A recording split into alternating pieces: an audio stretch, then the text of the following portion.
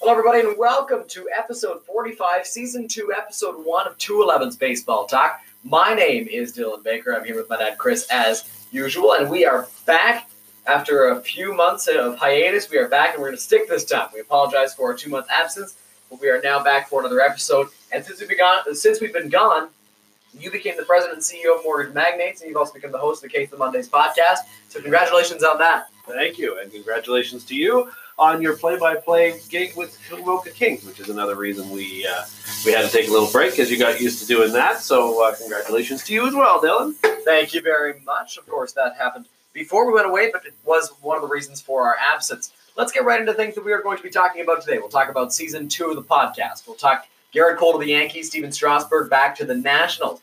We'll talk about the Blue Jays' aggressive or less than approach this offseason, as well as their Tanner Roark signing, potential trade targets for the Blue Jays, and if they're really in a position to trade, and the other signings around the league. We will discuss about 15 of them in this episode. We got a lot to cover and not much time, so let's get right into things.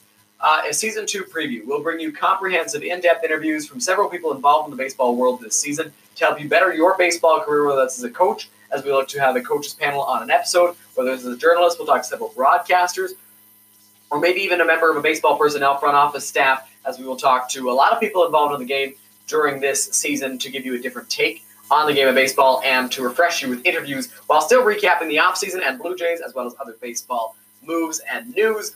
And we will, of course, be carrying you through the regular season. Are you excited for season 2? I'm very excited for season 2. I think we're going to be in for a better Blue Jays season. I know we'll get into that, but I do think we're going to be in for that. I think we're going to be in for an exciting baseball season this year overall in Major League Baseball.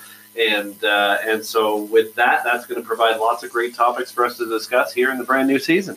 Yes, very excited to have all of our interviews on the podcast, and it's already been a very, very good offseason. Let's get into the biggest moves of the offseason so far. This morning, today being Wednesday, December 11th, it was my birthday. It's my birthday today. I woke up. Happy birthday, Dylan. Thank you. I woke up to an anti-present for my birthday as Gerrit Cole signed with the Yankees for 9 years and $324 million. I'm just going to ask right away, what are your thoughts on the deal? Well, it's proving very quickly that I don't think the players have a whole lot to complain about this season as far as free agent signings are concerned. But it's also, on top of that, proving that the pitching is at a very high premium this year. And I know we'll get into the Blue Jays' need to strike there, but it is a premium pitching market, to say the least, to start off this offseason. It sure is. And with guys like Stephen Strasburg, who was the World Series MVP and who had a phenomenal regular season for the Nationals, and Gerrit Cole on the market, who was very close to the Cy Young voting. I think Justin Verlander just won that because he threw the no-hitter against the Blue Jays. Those were two very solid arms. You knew they were going to be paid highly. Strasburg signed before Cole did, and we're going to talk about that in a couple minutes. But focusing on Cole, do you think the money he got is what he deserved? I think absolutely it is what he deserved, just based on some of his history. I know he's got a bit of an injury history there too, but you know what? I mean, for his pedigree and him being kind of basically the top pitcher on the market this year, I'm not surprised by this at all. I'm not surprised that the big bad Yankees came in.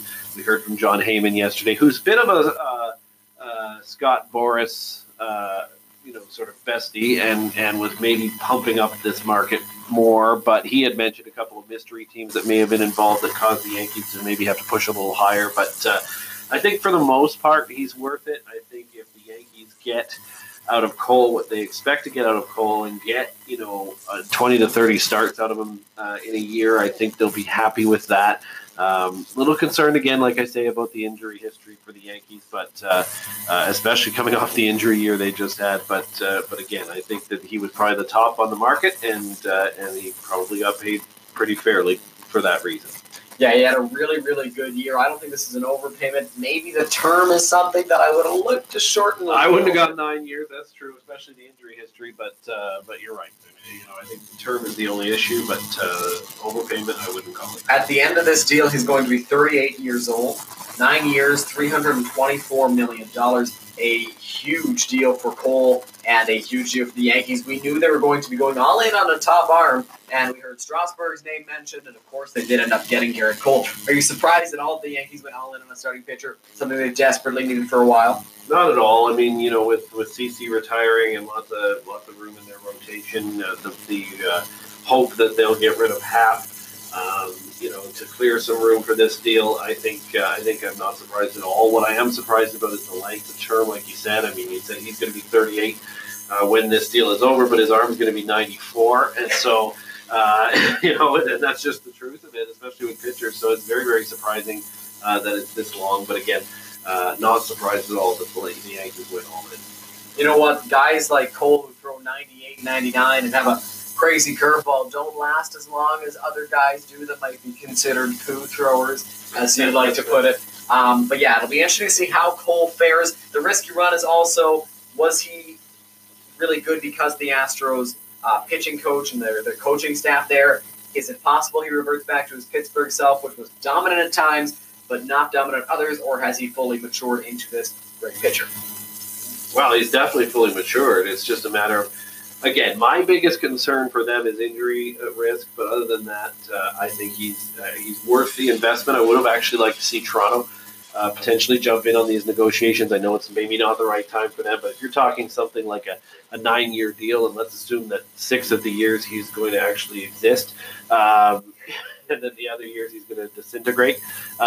But even if he were to exist for 6 years, that's right in the winning window for the Blue Jays. So I would have liked to see them jump in on this a little bit, but they didn't, and that's another topic for probably about 3 minutes from now. So I will just leave it at that. Steven Strasburg also signed a deal with the Nats a couple of days prior, another long-term, high-paying deal. Of course, his term was not as long as that of Garrett Cole. He signed 7 years. He is 31 as well, though, so he will also be 38 years old at the end of his deal. They will both be 38 when their deals expire, 2 years apart. Strasburg signed his for $245 million. First question, did he deserve this money? Did he deserve this term? Yeah, I think he did. It's nice for him to have a legacy with the Nats. I think that's pretty cool for him. He's likely to retire with them and say he's spent an entire career there. That's good. He's worth it, I think, just because, you seem to see the injury bug isn't as bad with him as it used to be. And I know you've got something to say about that, but again, I think it's still worth it for them. It's not quite as long as the Cole deal, and definitely, it's always great to see a player spend his entire career with one team. Yeah, and I think he has had an injury history. He's had Tommy John. I think his first full year of being healthy since probably 2013, 2014, something like that, was last year. Can shake this injury bug, he will be a dominant presence in that Nationals rotation for a long time. I am very happy to see that his legacy and stuff will remain with the Washington Nationals. Were you surprised that a Scott Boras client re-signed with his team? No, I think Boras has approached the market a little differently this year, and it's worked really well for him. He has the potential to sign $1 billion worth of deals this offseason so far. So it'll be interesting to see how that, if he actually crosses that mark. But he's definitely had a little different approach. He's open to every team, including the current team that the player is with, coming to the table, and that has worked out well for him. He's obviously had Strasburg signed, and he's played some of the current teams off of each other for Cole. So I think he's done well this year, and I'm not surprised at all. I think he needed to take a different approach. Last year was not a good year for the Boras Corp, and he's definitely completely turned that around this year. Moving on to the Blue Jays, we'll get back to signings and deals around the MLB in a couple of minutes. For the Blue Jays, coming into this offseason, Ross Atkins said the Blue Jays would be aggressive when it comes to the pitching market. The Jays just signed Tanner Roark to a 2-year, $24 million deal, and in his career, Roark has over 1,000 innings and a .374 ERA. He has posted solid numbers over a long career and is projected to be a front-of-the-rotation starter with a young Blue Jays team. However, we have seen several pitches coming off the market. As a week or so ago, we saw Kyle Gibson at Texas, Cole Hamels on his way to Atlanta, Jordan Lyles headed to the Rangers, and more, all of which were very interesting and feasible targets for the Blue Jays. However, none of the guys we listed and other starting pitching targets that have signed are on the way to they're on the way to everywhere but Toronto. Besides signing Roark, the Jays haven't really done much. Have you enjoyed the Blue Jays' approach to pitching this offseason? Have they done it right? or have they misread the market? No, they've completely misread the market yet again for the third year in a row, and it's frustrating, and it's nice to see the beat writers for Toronto, even the ones that work for Rogers, really calling them out on that this year and saying, what is aggressive in your opinion? Because it's clear you're missing everything, and you're missing the entire market. Now, it was interesting and positive to hear Mark Shapiro talk today and have him say, we need to strike, we need to get better, and we need to get better at this offseason. That's something new for him. You don't usually hear him say that. He usually is very supportive of their approach and feels they have swung and missed at a few things this offseason. And have to be more aggressive. And it's funny because all you hear from Ross Atkins in his gobbledygook that he usually delivers to us is that, he's being aggressive, blah, blah, blah, blah, blah, blah, blah, I do not go, blah, blah, blah. But that's all you ever hear from him is that. And you hear Charlie Montoyo towing the line, and, he's only second-year manager. It's not surprising that he's towing that line in any way. But to hear Atkins gobbledygook it out to us, it's we're being aggressive. And then you hear Shapiro talk today and say we're not aggressive enough. I don't know if that's throwing his own GM under the bus or not, but I would say it's a disappointing start to the offseason just because they aren't playing the market the same way other teams are, and they're missing out. Well, Christmas is in a couple of weeks. I assume that's why you got into your turkey mode there for that Ross Atkins speech with your gobbles and gobbledygooks.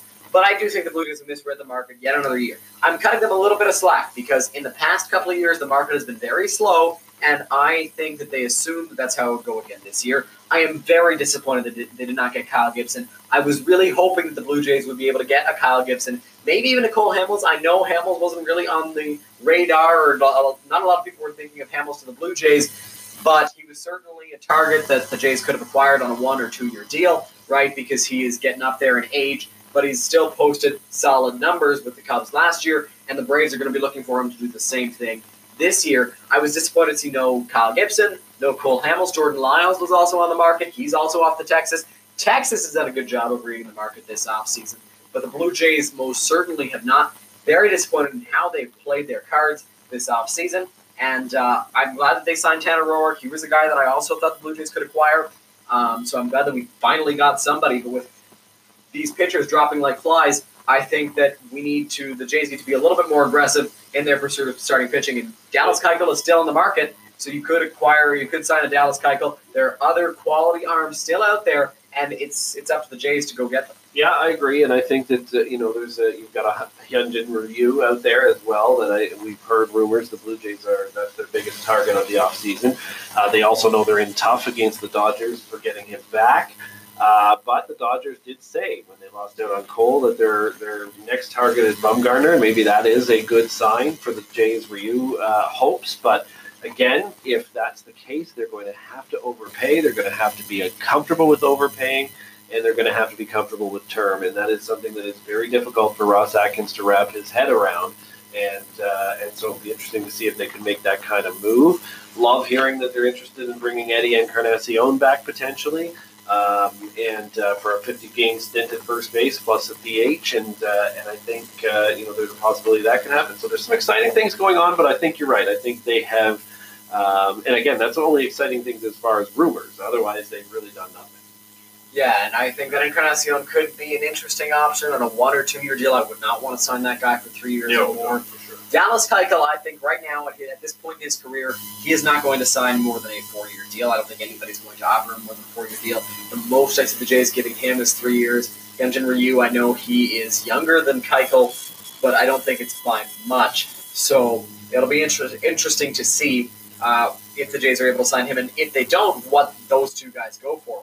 Question for you now, are the Jays getting close to somebody else?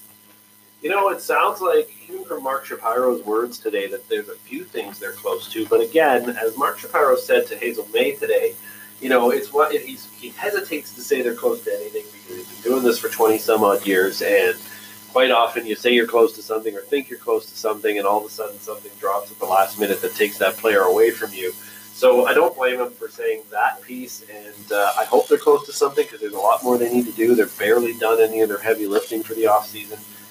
So we'll see. But I think, if they're going to be close to anything, it's probably going to be this week during winter meeting. Yeah, it will be interesting to watch. The winter meeting is, of course, in full swing right now, and hopefully the Jays could get a guy that's a guy other than Tanner Roark, maybe a bigger name into that rotation. Of course, they're a young one. They're next year. We're probably going to see Trent Thornton in there. Ryan Borucki, if he's healthy, will be back in that rotation, I would assume. Chase Anderson recently acquired Matt Shoemaker, who started off great last year for the Blue Jays and then tore his ACL. We should see him back in that Blue Jays rotation as well. Right now, I will let you give your prediction for the Blue Jays rotation come opening day. Well, I think you've got Roark starting number 1 right now, and then I don't know who you have number 2. We've seen a couple opinions out there about Chase, but I kind of think you put Shoemaker there. I know the injuries and everything, blah, blah, blah, but the way he started last year, I almost think he's the number 2, then Anderson, and then Borucki, and then possibly Thornton at the moment. That's not good enough. There's no question about that. That's not good enough. And they do need to sign at least one more starter and maybe 2. But we'll see what happens. That's my prediction so far. How about you? I agree with you completely. I think that's the exact rotation. I am big on Ryan Borucki. This year, my recommendation to you is don't pick him in fantasy. I know there were a couple people that did because of my opinion on him and then he got hurt. He's an injury liability. He's had elbow problems in the past. Don't pick Ryan Borucki in fantasy, but I think that's exactly what the rotation is going to look like. And finally, just to wrap this topic up, who is their go-to if a man goes down from AAA Buffalo?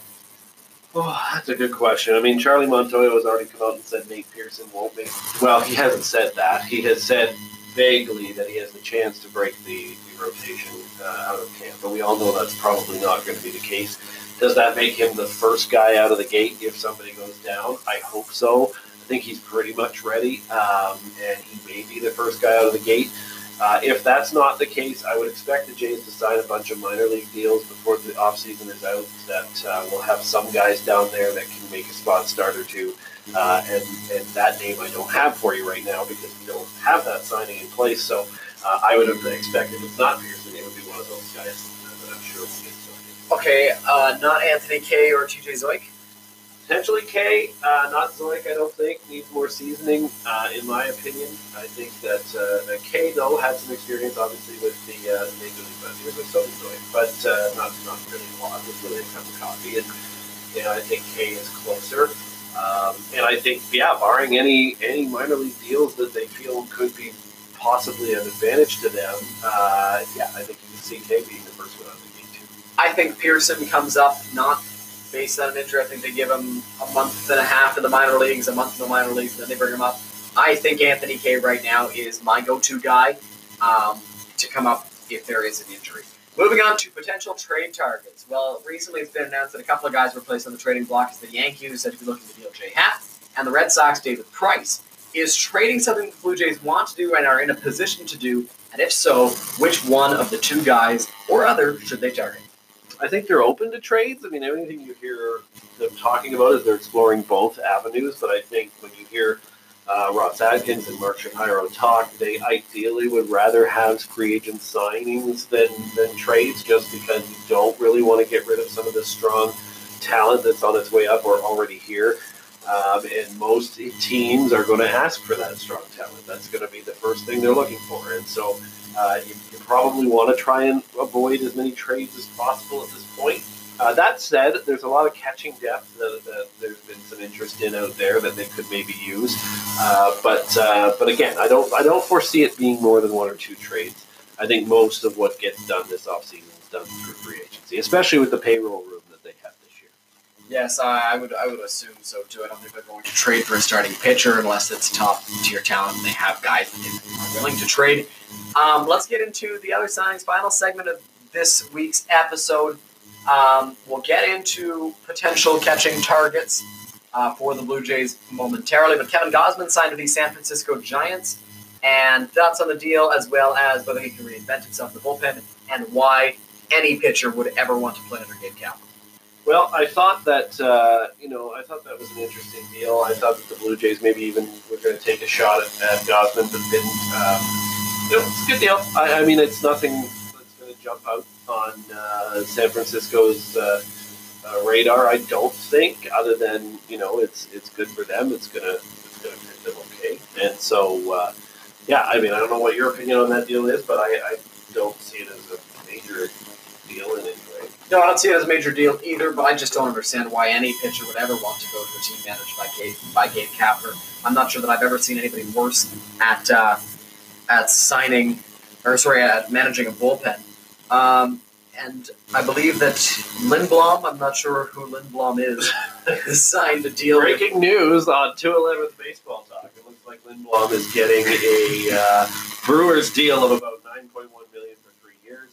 And Ben Nicholson-Smith reporting that the Blue Jays have made a significant offer for Lindblom himself as well. So good for the Brewers to get that done. And yet another pitcher missed out on. Is he a pitcher? He is a pitcher. He's a player. Pitcher. He's a relief pitcher. Read your positions stats properly. Jeez. Yes, yeah. Josh Lindblom. The Jays were reported to make a significant offer on him. He did not play in 2019. That's why we don't know the name, and I'm not crazy. ESPN's telling me the same thing, according to them at least, and I could be wrong. They could be wrong. He did not play in 2019, but he signs with the Brewers for 3 years and $9 million. Didi Gregorius, 1 year, and Zach Wheeler, 5 years, signed with the Phillies. How important is that Wheeler signing now? They have a 1-2 punch with Aaron Nola and Zach Wheeler. I think that there's a big 1-2 punch there. I don't know that these are the biggest deals that we're going to see. I mean, Zach Wheeler's a pretty big deal. 5 years, $118 million. It's a good deal. And but again, I don't think it's a hugely significant deal for their overall results and where they're going to end up at the end of the season. But again, anytime you can add that kind of depth, anytime you can add that kind of talent to your team, obviously you want to make sure you keep it. I would definitely not consider Zach Wheeler depth. I consider him to look like a young Pittsburgh Garrett Cole. I think that Garrett Cole, when he was in Pittsburgh, looks a lot like current Zach Wheeler. He throws really hard. He's got a wicked breaking ball. He can't really control his stuff yet. If the Phillies can figure him out, if the Phillies can get him to get his mechanics right, make sure he's got better control, I think Zach Wheeler could become a Garrett Cole and could be an absolute steal for the Phillies. That is only if their coaching staff is able to work with him enough so that he can really calm his stuff down, calm his movements down, and really work well on the mound, because we saw flashes of being really, really good for Zach during the regular season with the Mets. He was never able to keep that consistency up, and of course he was an injury liability. I think if the Phillies can figure him out, he will be an absolute stud in that rotation. Okay, and the Cole Calhoun market is solidifying between Blue Jays, Reds, Brewers, and Marlins, according to John Morosi. Thoughts on the outfielder and the Jays' potential there? He's coming off a career-high 33 home run season with the Angels. Is Cole Calhoun a good fit for the Blue Jays? To me, at the moment, yes. I would say on a 1 or 2 year deal. Calhoun, obviously, we just heard it there. He can hit home runs. That's about all he can really do. He's a good defender. And he's got a crazy arm, but he cannot hit to save his life. He can hit 33, he can hit bombs, but he is one of the worst average hitters in baseball. To me, he is a 7th-spot hitter or a 6th-spot hitter. He's got that power that can surprise you if you're a pitcher. And, of course, hitting 33 home runs in the AL West is nothing to sneeze at. He can't hit for average. He's a very good defender, and he's got a very strong arm. So that's a plus. And right now, I think that the starting outfield next year is Gurriel, Grichuk, Calhoun, if they can sign him. Of course, nothing has been official yet. Yep, nothing official, just that he's sort of narrowed down to those teams, so we'll see what happens. But, again, this is where Ross Atkins and Mark Shapiro are going to have to be more aggressive, and if they want to land somebody like that, they're going to have to pay more than everybody else. I mean, that sounds rudimentary, I know, but that's just not what they've been doing. So they just have to realize that's the way they're going to come to trouble. Next up, Wei-Che Huan signed with the Texas Rangers. Does that make them the AL West favorite? It does not, and moving on. Alex Avila signed a 1-year deal with the Twins, of course, in the Diamondbacks last year. Some people expected him to go back to his dad in Detroit. Adam Jones went to Japan. He's done with his MLB career. He's off to the Japanese Professional Baseball League. How sad is it to see him leave the MLB? Well, it's very sad. Adam Jones has been a great contribution to the MLB, obviously.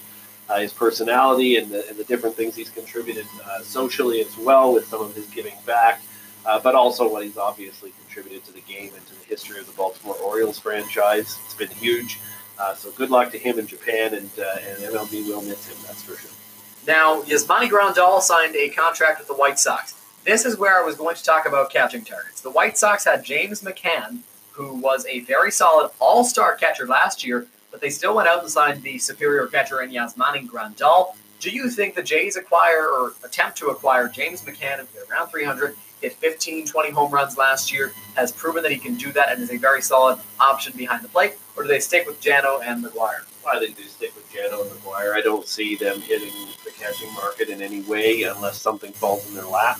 I do agree that maybe you need some experience back there in some way, but I don't think Jano did anything bad on the defensive side of things. I think he was pretty good. He called a good game. I think McGuire did the same thing. So from a defensive perspective, I don't think you're going to see any problems with those two behind the dish. What I do see is potentially the offensive issues, although McGuire, again, had a better year than Jano did. So we'll see. I think now that Jansen has another full year coming ahead of him to learn the pitching staff, to work with the pitching staff, I think he can take his focus off of learning everybody and learning how to call a game and maybe work on some hitting a little bit more, and we can really see Dan Jansen blossom into a great player. This season, I picture it as being his breakout year if he is going to have one. If not, I don't see Jano turning things around. I think if he doesn't have a big year this year, I think he's maybe backup catcher on those teams. Tommy Pham, traded to the Padres and Hunter Renfroe, and a slapstick prospect, as Blake Snell put it. He didn't say stick, but I cannot say that word without making this podcast explicit. He went to the Rays. Thoughts on the deal? What are the Rays doing? I'm a Rays fan. I'm not a fan of this. Did you catch what I did there, Dylan? Yes, I did. It was very unfunny. I am not, but if I'm not a fan of it, I'm not a fan of it. And did you catch that I did that 2 more times? I did. Yes, I did. Okay. Anyway, I don't think that this is a good one. I don't like this deal. I don't know what the Rays are up to, but the Rays always confuse me. Obviously, for the Padres, I think this is a great acquisition. I think that's huge for them. But what are the Rays up to? I mean, what do you think here? The Rays, they're coming off a year where they made the playoffs, and now they're getting rid of a Tommy Pham. That just seems odd to me. But what do you think? Interesting. I don't understand it because Pham is a better defender than Hunter Renfroe is in the outfield. That's for sure. I think Renfroe hits more home runs. Pham hits for a better average. The slapstick prospect that Blake's now referred to, he's actually number 73 on the MLB top prospects list, so they didn't give Pham up cheap. But I don't understand it, especially, and I know that this happened before Gerrit Cole was signed, but with Gerrit Cole coming into your division, Tommy Pham being an average and power hitter on occasion, I don't see why you don't keep Tommy Pham in your lineup. I don't like this deal for the Rays. I think that it definitely favors the Padres for now. We'll see if that prospect turns into anything down the road, and he probably will because it's the Tampa Bay Rays. Finally, last signing of the episode, last segment of the episode, Will Smith, not the one from Fresh Prince, to the Atlanta Braves because he would be going to Philadelphia. But anyway, Will Smith to the Atlanta Braves, big, solid back-end arm, big lefty. That is huge for them because they've had some troubles in the bullpen in the past. Does this make them NL East favorites, or is it still far too close to call? Well, he did save the world from aliens, so he's going to save the Atlanta Braves. And I think that, no, that's not true. I don't think he's going to save the Atlanta Braves, but I think it's a good move for them. Quick question before we wrap up, Dylan. What was the initial and best dad joke of Season 2, Episode 1 today? Was it the Pham joke? Was it gobbledygook? Or was it my just most recent alien joke about Will Smith? I think they were all subpar at best. Which most dad jokes are. Gobbledygook was just, well, I didn't understand. I'm bringing it back, Dylan. I'm bringing it back. That's a 1926 phrase that is coming back in 2020. Brand new decade on its way. Gobbledygook will be the phrase of the decade. I have serious reason to doubt that. I did enjoy Will Smith, the aliens thing. I thought that was funny and not a fan of this. It was funny the first time, not the other 17. Thank you all very much for tuning into this episode. We will see you all next Thursday for our second episode of Season 2, number 46 overall. And that's all for us.